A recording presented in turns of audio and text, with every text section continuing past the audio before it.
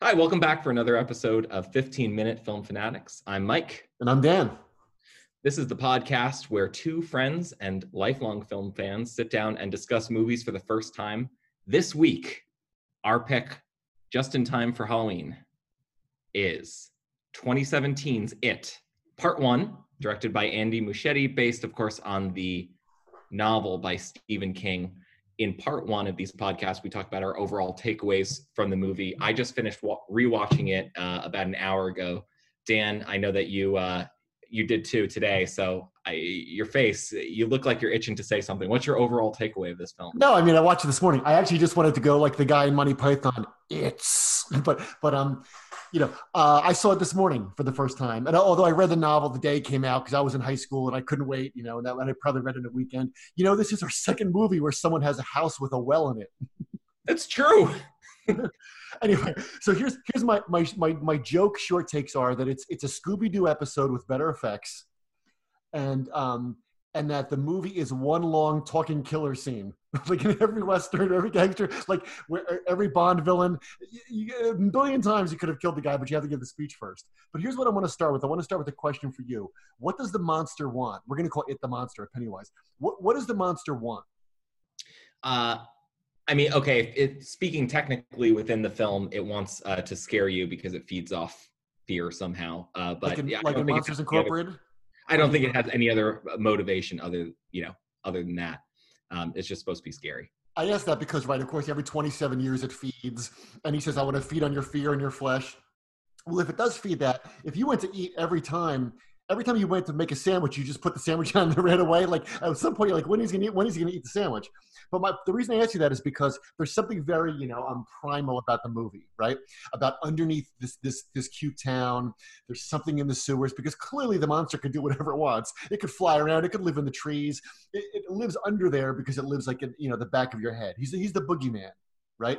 I mean, he's exactly what the Babadook is, or what all the lovable monsters are in Monsters Incorporated, where they run their city on fear, right?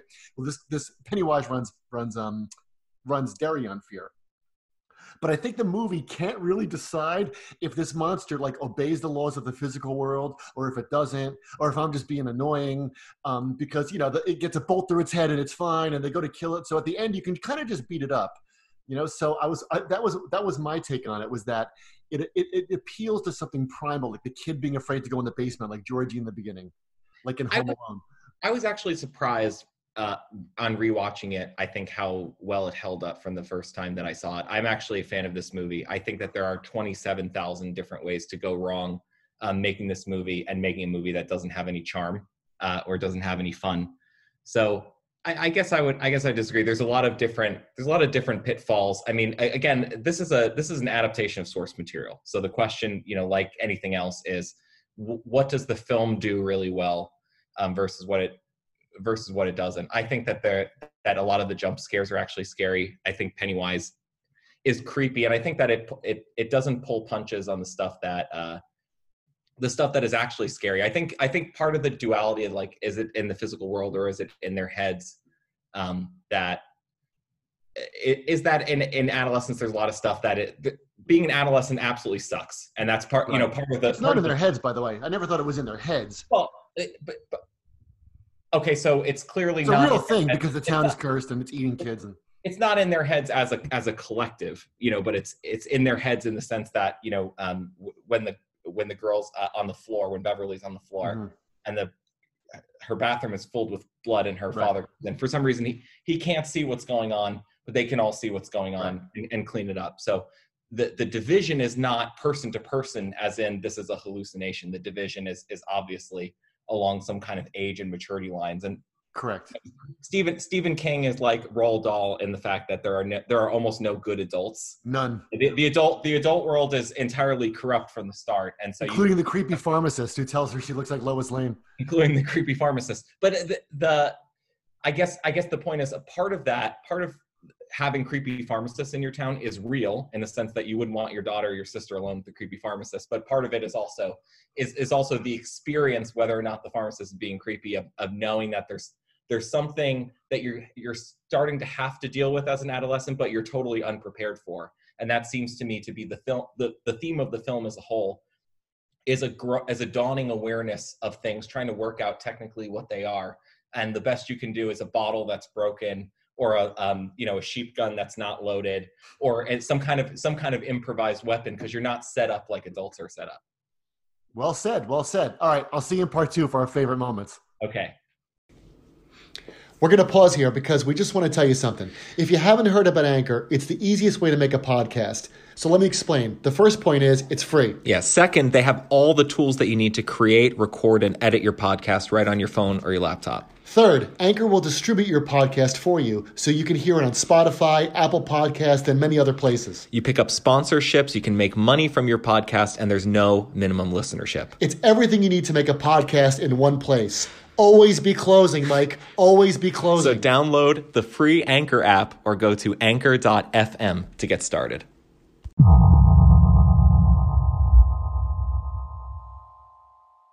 Hi, welcome back. So in part 2, we always talk about a moment or a line or a single image that we think kind of reflects our experience with the movie as a whole. So Mike, let's start with you. What was your moment from it? The moment from it that I like the best, well, okay, I'm going to cheat because they're related, which are, in the beginning of a horror movie, whichever is the first kid in a horror movie is obviously going down. That's just a trope of horror movies. So to see Georgie, splashing around in the sewer, whether or not you're familiar with the source material or you read the first scene of it, that's it. That's what's going to happen. And so I actually enjoy the scene where Georgie comes back. There, when I said that there's 1,000 ways that movies like this can go wrong, one of the ways that movies like this can go wrong is you're not sure what Bill's going to do. Like, is Bill vacillating between, is that Georgie or not Georgie, when they're down in the sewer and he sees his brother? Because you don't expect the monster or something shaped like the monster to be able to say, I love you, I want to go home, I miss mom and dad. It's supposed to laugh creepily and do something, but it says exactly what Georgie would say if he were down there. And then Bill plugs him in the head and finally kills him, which is kind of like the turning point with the monster. And I thought that as a director, as a screenwriter, that's one of those things in American movies where you're supposed to telegraph to the audience that Bill's deeply conflicted inside, but he doesn't look conflicted at all.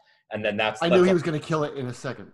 That's one jump scare from the kid. So I really I like that moment, and I would rewatch that movie, and I think I would enjoy that moment just as much the second time. All right. Well, my moment, of course, now those of you listening, you can't see this, but I took a screenshot at some point. I was watching on my TV and I ran into my computer, took a screenshot and emailed the screenshot to Mike. And I said, this is my moment. That's all I said. Didn't say why. And it was the moment of all the kids in the driveway after the garage door opened. So there's that scene, that incredibly creepy scene where they're watching the slideshow, and all of a sudden, Pennywise takes over the slideshow, and they turn it off, they can't turn it off, and they lift up the garage door, and it's just a shot of the kids standing there in front of the open garage door. And I did a thing, and I sent it to Mike, and before we hit record today, Mike started laughing, and Mike goes, I know why that's your moment. And I said, no way do you know this already. So go ahead, Mike, we're on the podcast. Why was that my moment? Because you hate decision-making that is only movie-based decision-making. You can't handle it. So, of course, Bill's like, okay, now we know where it lives. We have to go. We're all going. And, of course, they're all standing there like with their stuff like, all right, we got it.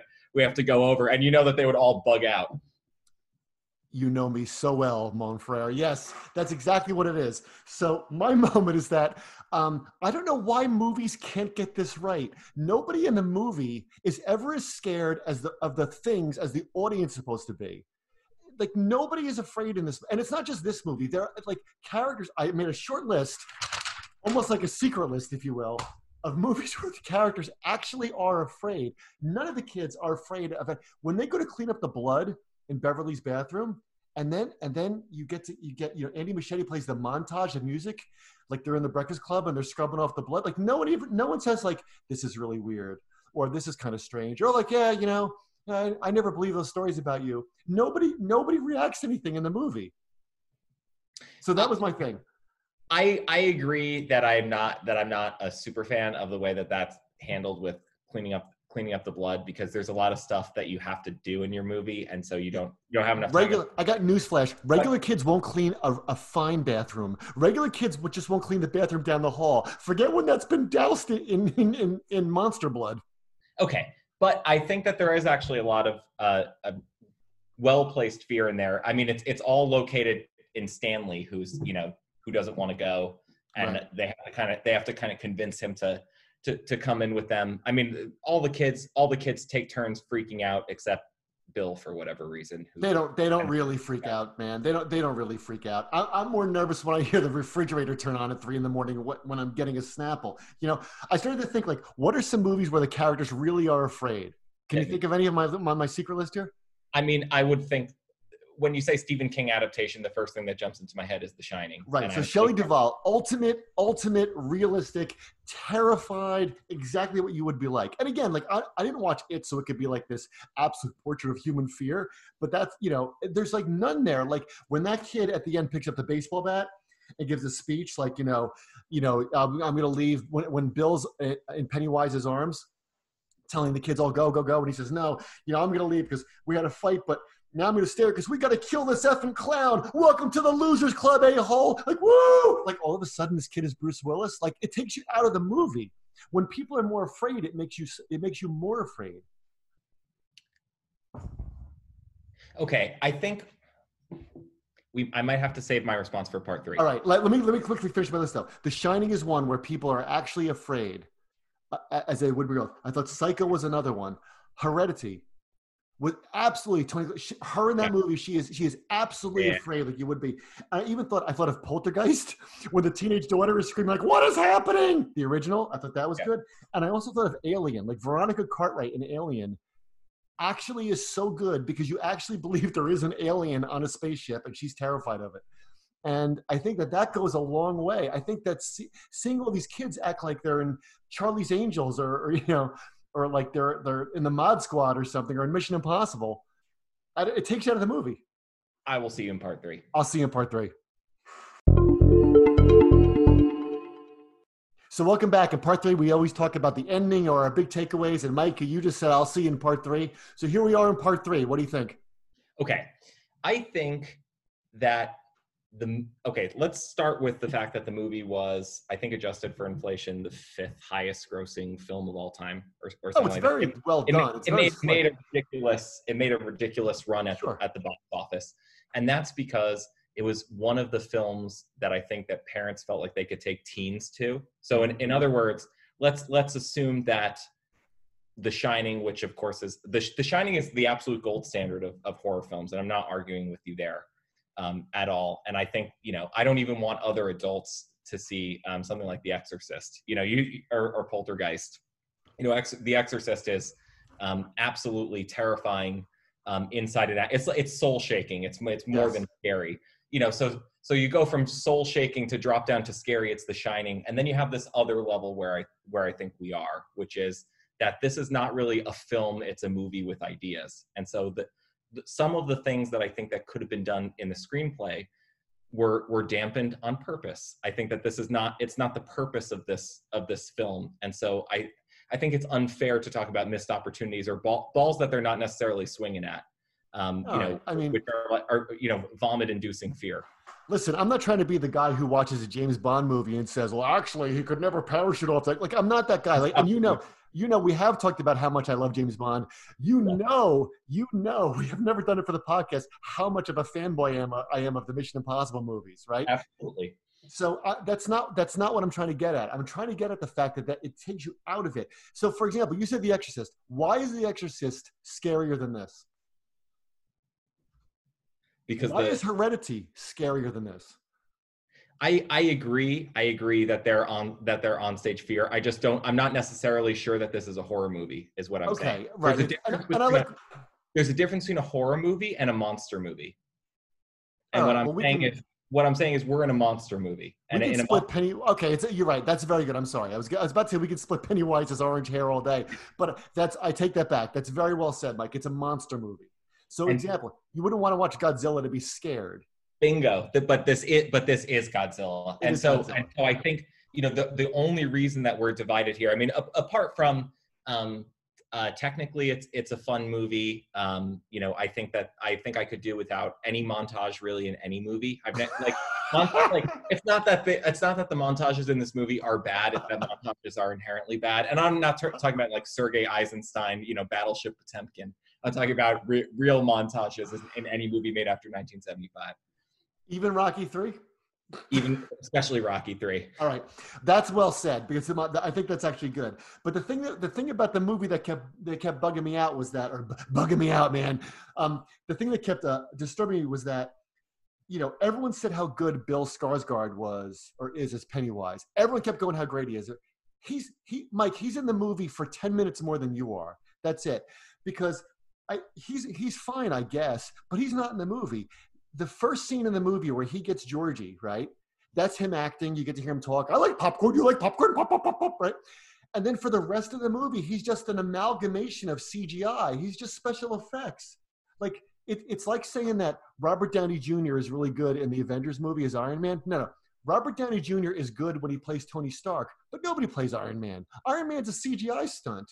So Bill Skarsgård that's why I think the clown isn't scary, because it's a bunch of CGI. You know, the kids keep saying that's not real, but the audience knows that that's not real. It's so good looking that it's not real. It takes you out of the movie.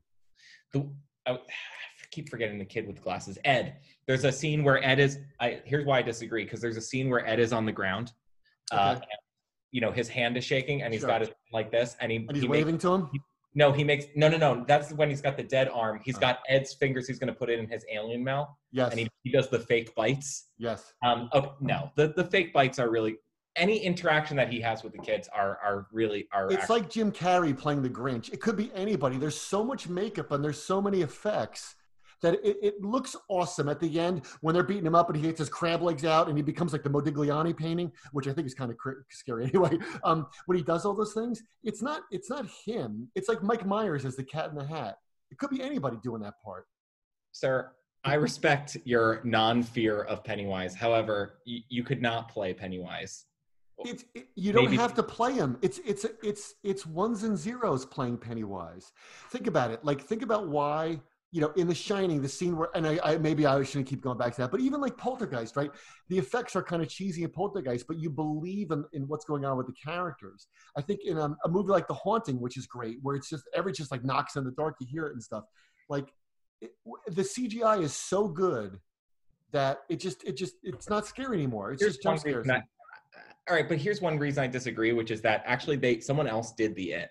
I respect Tim Curry. I think Tim Curry is a great actor. I think he's a great singer. He's fantastic. I think that is an utterly terrible adaptation of It. I can't stand the early 90s movies. And I love nostalgia. I would go back to anything else made around the same time. But they actually did it with cheesy effects, and they did it with Tim Curry playing Pennywise the whole time, and it's really bad. And it's not because Tim Curry's bad. It's just because it's bad. So you think that Tim Curry is like Jack Nicholson's Joker? I think that is a perfect analogy. I think Jack Nicholson is to the Joker, and then Heath Ledger is to the Joker what Tim Curry is, and then Bill Skarsgård is. Now, I didn't see the first one, but I just think Bill Skarsgård, he's not like the first scene he's in the sewer, and I'll give him the pass on the fact that the kid is not wigged out at all by a clown in the sewer asking if he likes popcorn. I'm not supposed to talk to strangers, but yes, there's a ghostly clown with bad teeth in the sewer. Sure, I'll talk to him. Well, I'll give the pass on that. But that's the only scene. The rest of the movie, he's morphing around into things. It's not him. He's not in the movie. Even The Exorcist, right? Even The Exorcist. What does everyone remember from The Exorcist? Everyone remembers her head spinning around, the effects. But there are maybe like the terrifying moments of The Exorcist are probably on screen, like the number of minutes that Batman's in The Dark Knight. It's probably like 20 minutes. Everyone remembers the head spin around, but when you watch it today, that's not great effects. That's not like unbelievable camera work. I understand what you're saying. I think that I get that you were not wigged out by the jump scares. I think that any they're cheap of Bill Skarsgård with the kids, especially touching them or holding them or getting close to them, is really creepy in his interaction with them. And then they actually do look afraid. I mean, they're not like on the ground like, oh no, I'm gonna get out of this one. They're screaming and yelling and bleeding, and there's stuff all over the place. So okay, are we doing It Part 2? No. Okay, so I think we have to draw some kind of line again between a horror movie and a monster movie. But one of the movies that you mentioned purports to be a monster movie when in fact it is a good old horror movie. And so I would suggest that for next time we do Alien. Alien? Sure, yeah, I'll do Alien. Alien is not a monster movie. It is a horror movie. And absolutely. It is not a horror movie. It's a monster movie. And so Absolutely. So next, I think that will become clear. good. So next time we'll do the Alien Love Fest. Excellent. See you there.